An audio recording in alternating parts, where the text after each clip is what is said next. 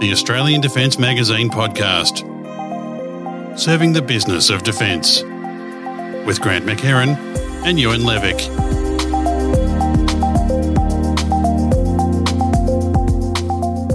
Hi everyone and welcome back to the show. This episode we'll be chatting with Robert Nioa, Global CEO at Nioa, about the Australian Missile Corporation and its bid for a role in the sovereign missile enterprise. G'day Rob, welcome to the show. Thanks Grant, thanks for having me on. And of course, once again, also joined here by Ewan Levick, Group Editor of Australian Defence Magazine. Ewan, welcome to the show. Hey Grant, good to be back.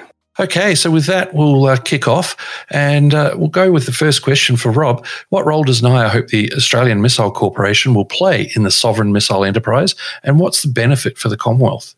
Thanks, Grant. So we are hopeful that the Australian Missile Corporation, which is a collaboration platform that we have put together, will fill the role of a strategic enterprise partner to the Commonwealth in the delivery of the Guided Weapons Explosive Ordnance Enterprise, which was announced by the Prime Minister in March of last year.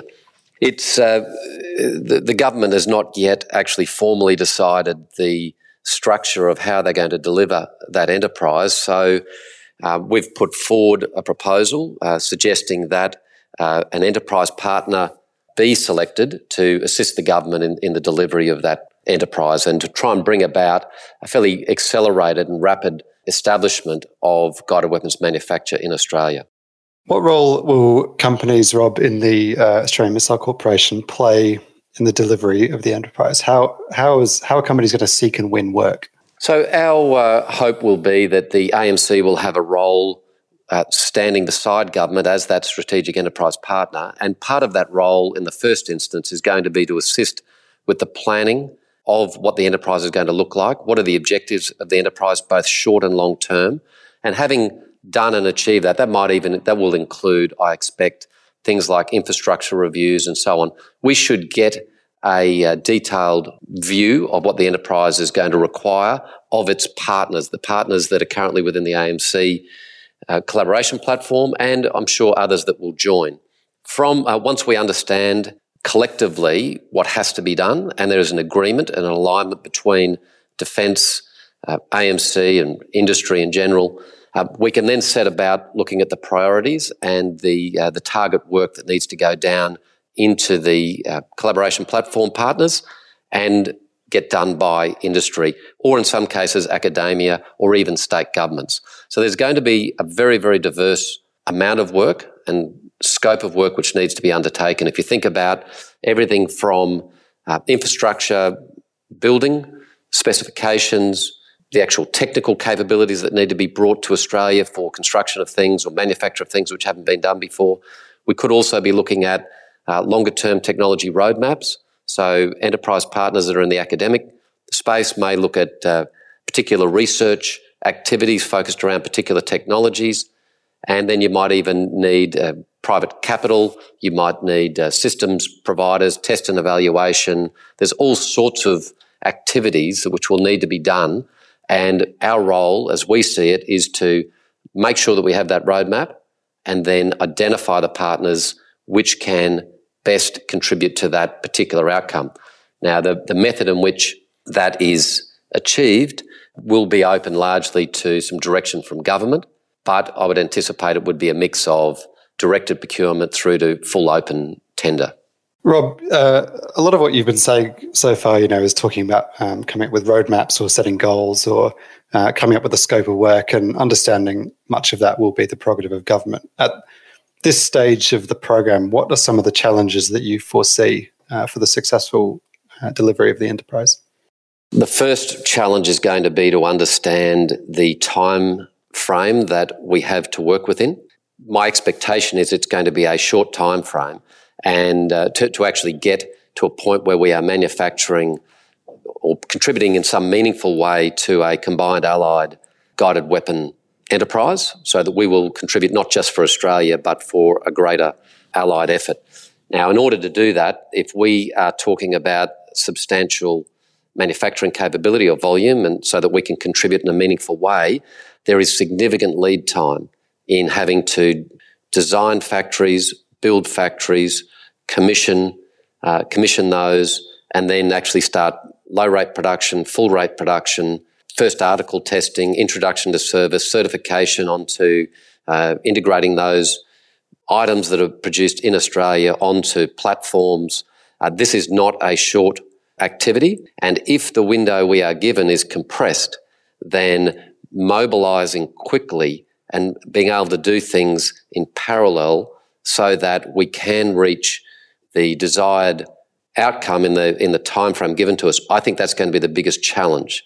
Certainly, the work we've done, we've got over 320 organisations which are already on the collaboration platform. We have identified that all of the capability required is resident within the platform. So to do the full manufacture of guided weapons in Australia and to establish the infrastructure and then the ongoing work needed for sustainment. So the capability is there. What we need is the starter gun to go, and we need to know where the finishing line is. We need to understand the length of the race, and then we need to tailor our approach accordingly. You've mentioned the roadmap and bringing everyone together and the 320 organisations ready to work together.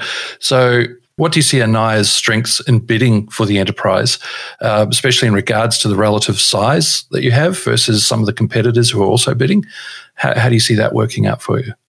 I guess the first and most primary point is we're a 100% Australian-owned company. We're not answerable to a foreign board.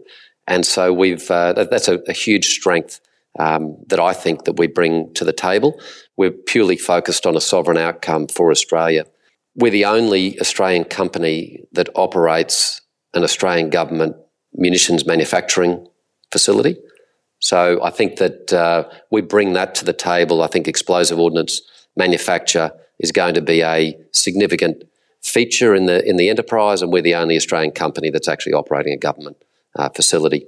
In relation to size, I think it's fair to say we have established the largest consortium in this bid or in this activity that we see.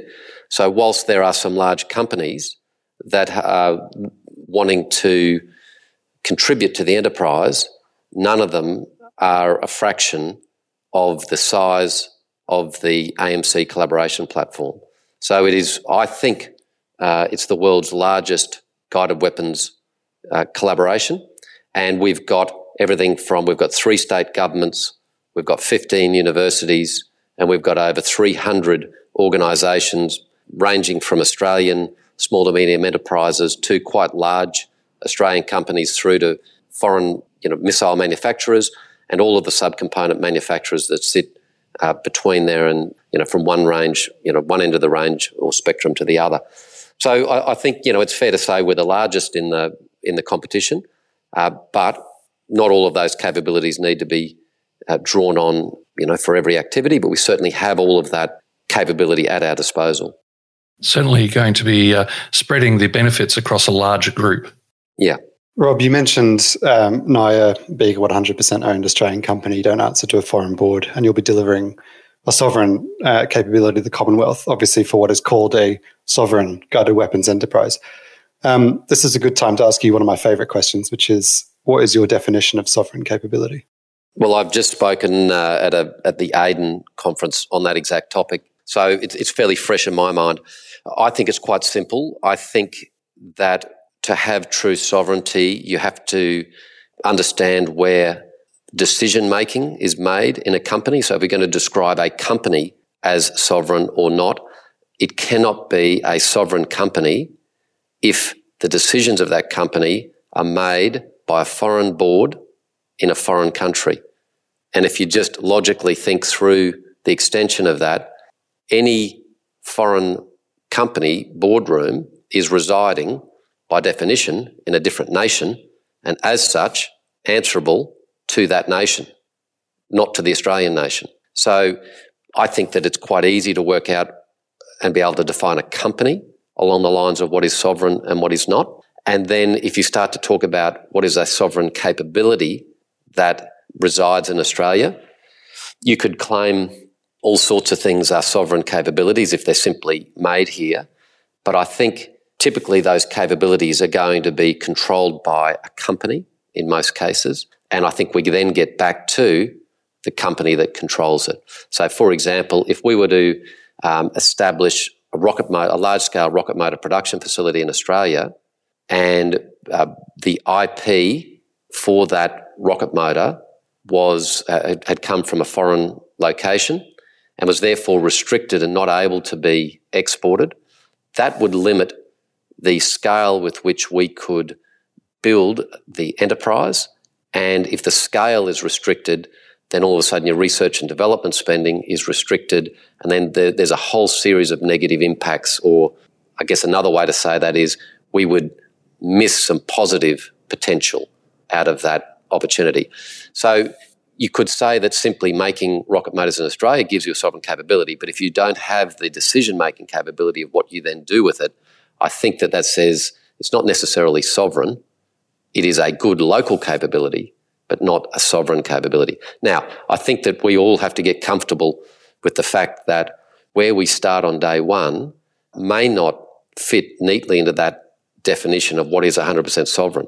And I think that that's okay. I think we need to probably start at a build-to-print for some US missiles. I'd be surprised if that wasn't a priority of government.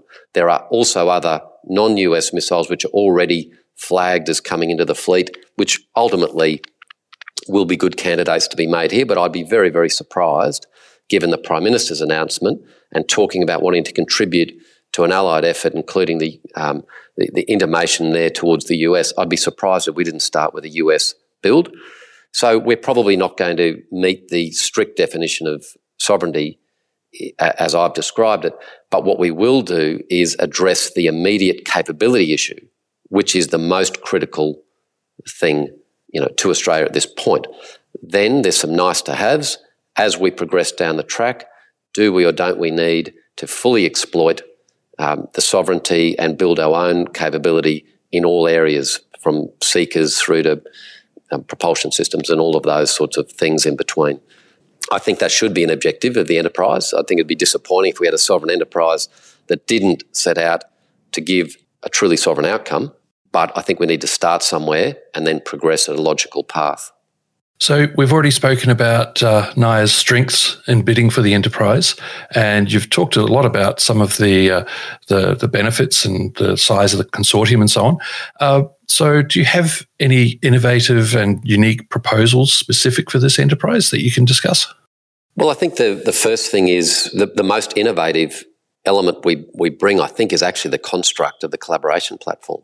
So most people, when government went out seeking proposals, put forward a solution around themselves, their own capabilities, and what they wanted to get out of the enterprise, where we took a much broader approach.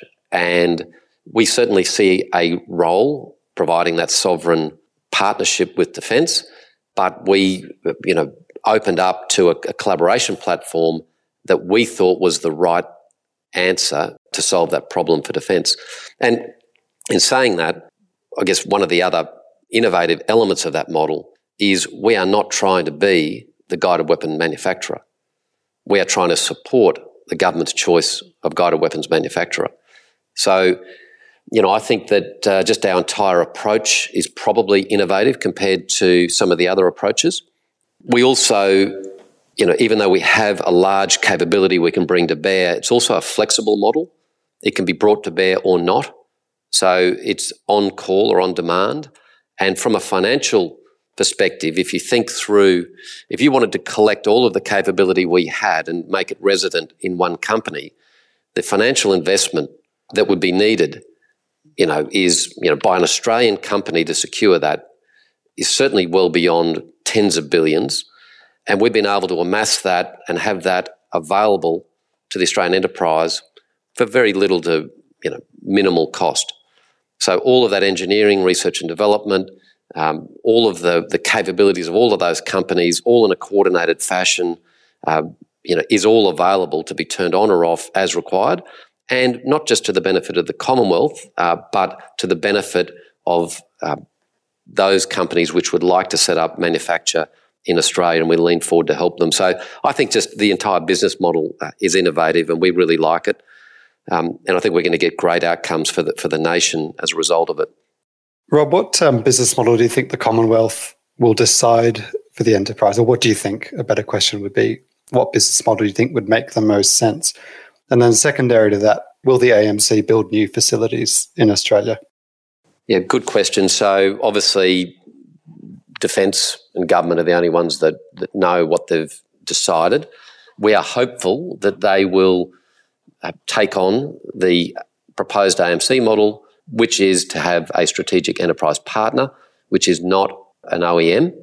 Not that we don't like OEMs, but we want to support the OEMs. In fact, if we dig a bit deeper as to how, for example, a US missile producer operates in the US, they don't make the rocket motors, they don't make the warheads. There's a lot of things they rely on to exist in an enterprise that they can draw on, which is just not resident in Australia. So to be fair to those companies, they can't be expected to come here and change their entire business model, go and do things they've never done before, access IP that they don't have, and try and do that in a rapid time whilst trying to bring the work that they currently do here. So I hope that government sees that to support these OEMs, we need to provide the enterprise for them, and that in order to do that, you need an Australian partner to deliver that. So I hope that that's the model that they do deliver. In relation to do we intend building facilities or factories, I think there is a role for the AMC to do that. Where I would say it would make sense would be in the instance where industry can't, in their own right, fund or justify a particular capability. And if you took the rocket motor facility as a live example, because it's going to be central to a range of guided weapons, would it be fair to say to every single guided weapons manufacturer that would like to establish domestic manufacture that they also had to go and build a rocket motor factory, particularly when they don't do that now? And then if you said, all right, well, the companies that do make rocket motors, that supply those, you have to come here and build your own factory to supply. And they go, well, we've got a really good, purchase order maybe for the first 3 years, and then once delivered, they sit in war stock. What are we going to do with a factory? Other low cost, weapons we're almost now going to be able to rope in something like a Hydra 70 rocket because it's got a guidance kit from BAE that goes on it to maybe fit within the enterprise and exercise the enterprise. Now, the cost of trying to make the propulsion systems for them is very low rate. Would that justify building its own factory? I don't think so.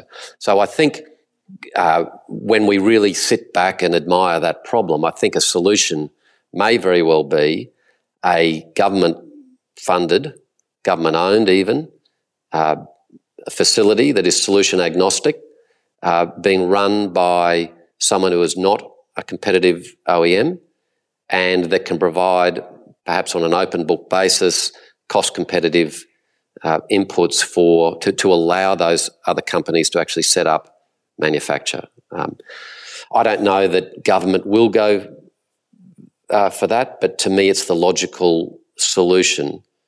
And I think that we need to be coming to the table with solutions if we want to do this in a timely fashion and if we want to actually accelerate the establishment of the domestic manufacture. Let's step aside from the AMC for a little bit and look at NIA in particular. And what's NIA as a group? What's the growth strategy for the future? Our stated goal is to be Australia's global firearms, weapons and munitions company. And so we're focused in all forms of firearms, weapons and munitions, guided weapons obviously being a very significant part of that. We already operate the half of the Australian government's munitions factory in Benalla, Victoria. Our intention for growth there is to maximise the facility and to bring local production for a lot of things which are currently imported. And that's a project that we'll continually expand the activities there over the next decade. We're certainly focused on pursuing the guided weapons enterprise through the Australian Missile Corporation, so that remains a significant focus. We're also aiming to be appointed as the prime contractor for the next stage of the Land 159 program, which we're currently the prime contractor for. And that will be a major focus of our company going forward. We see that as a very critical activity for us. We, as part of that, we're also committed to building a new greenfield small arms manufacturing facility in Australia, so a new factory. And we intend opening very soon a physical presence in New Zealand, and we're expanding our presence in the US, and we have some active discussions at the moment about what shape that's going to take. So we've got a lot of growth forecast and objectives, but all consistent with our overall goal of being Australia's global firearms, weapon and munitions company. Rob, as munitions and soldier ensembles become more intelligent, what sort of investment or R&D is NIA doing into AI and machine learning? So our business model is not to do everything ourselves, is to partner, with Australian companies or international companies and bring the best of breed technology for the nation, and to bring the right technology that fits the right requirement for defence. So in relation to AMC, all of that machine learning and AI is available to us as applicable to guided weapons and platforms within the enterprise or within our collaboration platform. If we look at programs, the other types of programs where AI, machine learning is going to be very prevalent, it will be more towards what's being described as Tranche 3 of Land 159 in particular. And that would be as you start to look at some autonomous or unmanned systems we might start to see on the battlefield, right through to loitering munitions and those sorts of things. Once again, we wouldn't necessarily attempt to replicate all of that technology and capability ourselves. We'd be looking to get world's best, and ideally we would love to partner with and work with Australian companies to take them on a journey and help them go on that journey to deliver and become world's best. And I think that there is certainly some very good companies here in Australia we're already well connected with that have demonstrated that capability and capacity within the domestic market here. So, we're very open to be partnering with people. We don't need to be doing it all ourselves. It's not our business model. There are some things we do want to do ourselves, but largely we're trying to bring industry together. So talking more about AI and machine learning, decision times are dropping. People have to make decisions a lot quicker now, especially in the world of hypersonics and incoming ballistic attacks, things like that. So what's NIA's views on the human in the loop and the decision speeds required in this current and future world of guided missiles and so on? Yeah, so largely I won't have a view that I'll try and inflict on, defence decision makers. I think, though, what you've said is correct, particularly around the hypersonics. I think that is, that certainly has changed the dynamic of the decision-making time that's required, and also probably not just hypersonics, but if you start to look at the challenges on the battlefield around swarming drones, swarming loitering munitions, all of the however you might describe that category of things which are likely to impact soldiers, so not just major platforms, but individuals and those sorts of things. It is a very, very complex space. So my advice, if I was involved in trying to, assist defence on that journey, would be to ensure that we understood the threats as best as possible, and then work with industry to try and come up with the right solutions to that. And if that required, an increased, reliance on AI or adopting the machine learning principles and so on, then I would think naturally that would have to take its path. It's very, very difficult, though, once you start trying to talk about removing, the human from the loop. That's a very difficult conversation, and that's something that ultimately defence will have to determine themselves how far down that path and in what circumstances they would be prepared to do that. That's not something that I would form an educated view on. What are NIA's views on the use of guided missiles in the future joint environment? I think it's going to be much more prevalent, much more important. I think the type of conflict that Australia is now getting ready for is going to be very dependent on the use of guided weapons in all domains. And I think that there's a huge opportunity to we start to talk about retrofitting typically dumb munitions with guidance systems right through to the development of new battlefield-changing technologies in the guided space. So I think that the full spectrum is on the table, and I think that the threat that we are now preparing to face is different to the threats we've been preparing for in the past. And I think that without guided weapons and without that real expertise, I don't know that we can play a meaningful role in contributing to the Allied effort. I think that we would simply be a net drain on the Allied supply base if we're not part of the solution there, if we're not contributing both in manufacture capability but also technology. Rob, a hypothetical, if I may. Guided weapons are obviously an offensive capability against missile defences as the obviously defensive capability. In your view, where is the balance of power? Is it towards, in the joint environment at the moment, the offensive, or is it with the defensive? Are guided weapons able to overpower missile defences, or are the two capabilities, in your view, on par? Well, I think you're obviously going to need both, because we're not operating in isolation. As good as our capabilities are, then others will have equally good capabilities. So we need to be working certainly hand in glove on offence defence, and as we develop new offensive capabilities, so will our adversaries. So, Rob, you're saying it's an evolution. As offensive capabilities get better, defences will catch up, and at the moment you don't see the balance going either particular way. Well, I don't think you can lose the race in either. So to that, I think that you'd probably, if you were dividing it up simply, you would just make sure that both your teams were running as hard as they possibly could, and you wouldn't favour one over the other.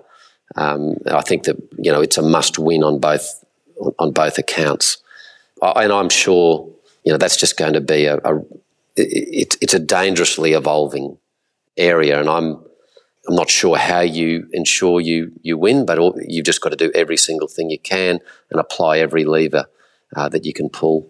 Well, Rob, that's been a great discussion about the Australian Missile Corporation, about the whole sovereign missile enterprise, and NIA's views on the world going forward. Thank you very much for your time. It's been great having you here and been very informative. Thanks, Grant. Thanks, Ewan. Appreciate the time. Thanks, Rob. Well, thanks to everyone for listening once again. And don't forget, if you enjoyed this episode, you can tell a colleague about us so they too can benefit from this show. Meanwhile, thanks for tuning in, and we'll be back in the not too distant future with another informative episode.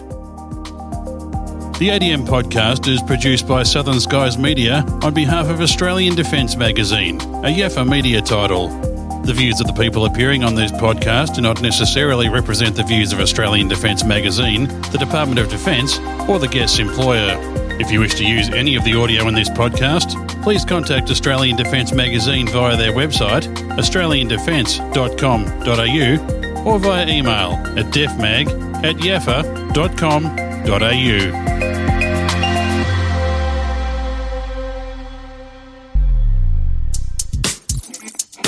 You've been listening to a YAFA Media podcast.